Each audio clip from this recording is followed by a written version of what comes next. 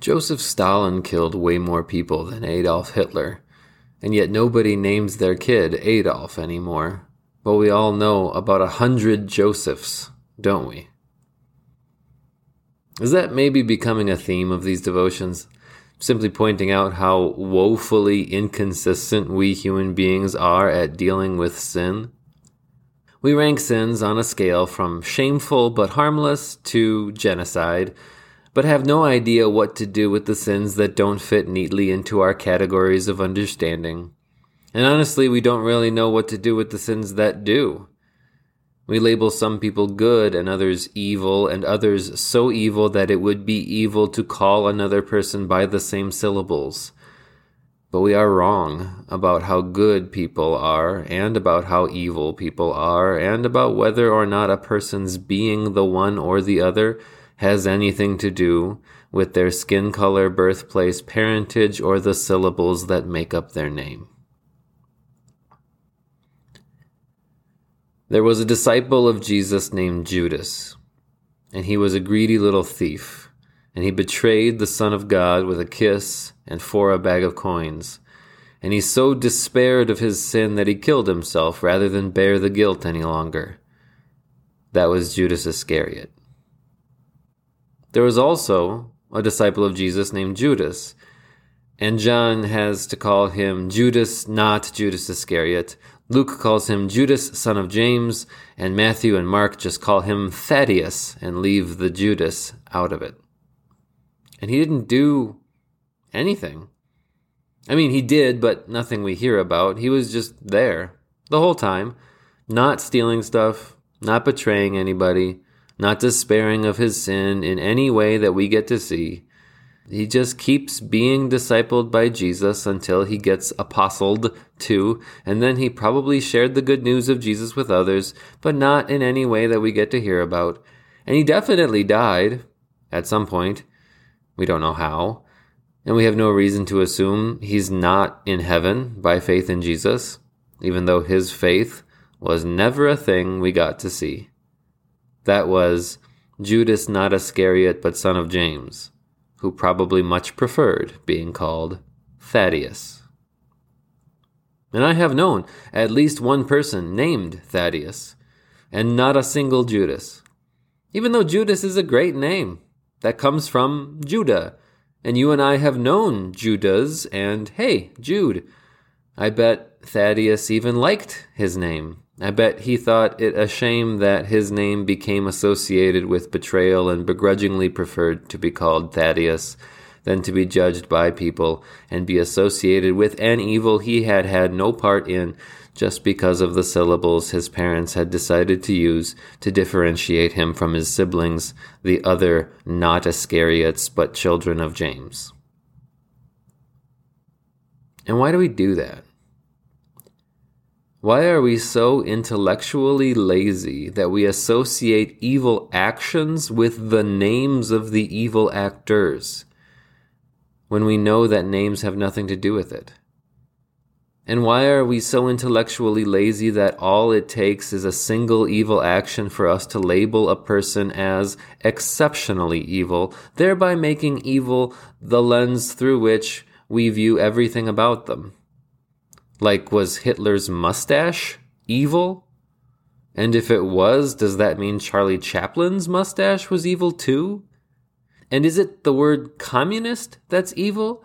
Or is it the idea of communism? Or is it just some people like Joseph Stalin who have ruined the word and the idea for the rest of us? And we could do the same thing with liberal, progressive, conservative, democracy, capitalism, and America. With any word or idea, really, or name, or parentage, or birthplace, or skin color. Why are we so quick to associate evil with things that are not, instead of recognizing where true evil lies? Whoops. There it is. It is so much more comfortable to associate evil with a person's name or parentage or birthplace or skin color or political label or mustache than to recognize that people are evil because they have human hearts. Because we have human hearts too. And any evil action that we have ever seen come from someone else comes from them for no reason other than that they are sinful. And we are too. We have exactly the same propensity for sin. We are just as evil. Thaddaeus, the not Iscariot son of James Judas, was just as evil as the other one. And as you and me.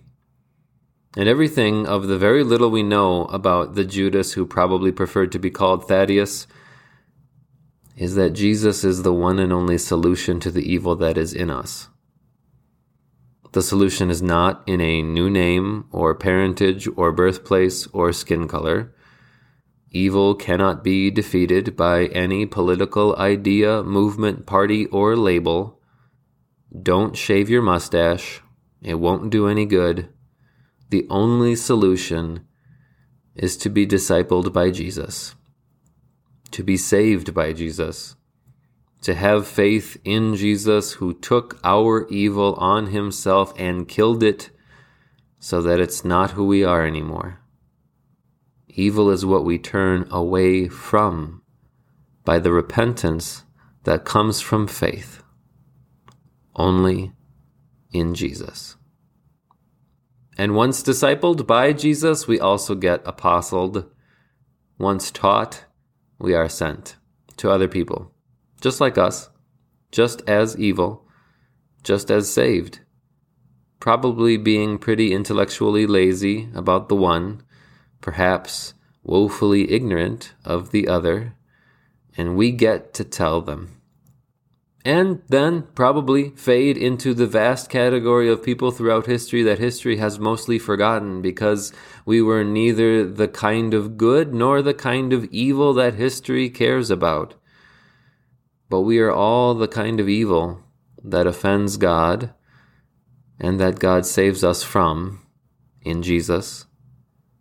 And anyone can be the kind of good we need to be before God, and that God gives to us by his grace in Jesus. We are all as evil as Judas. We are all as forgiven as Thaddaeus. And that's why we should all grow mustaches and vote libertarian. Just kidding. About the voting thing, not about the mustaches.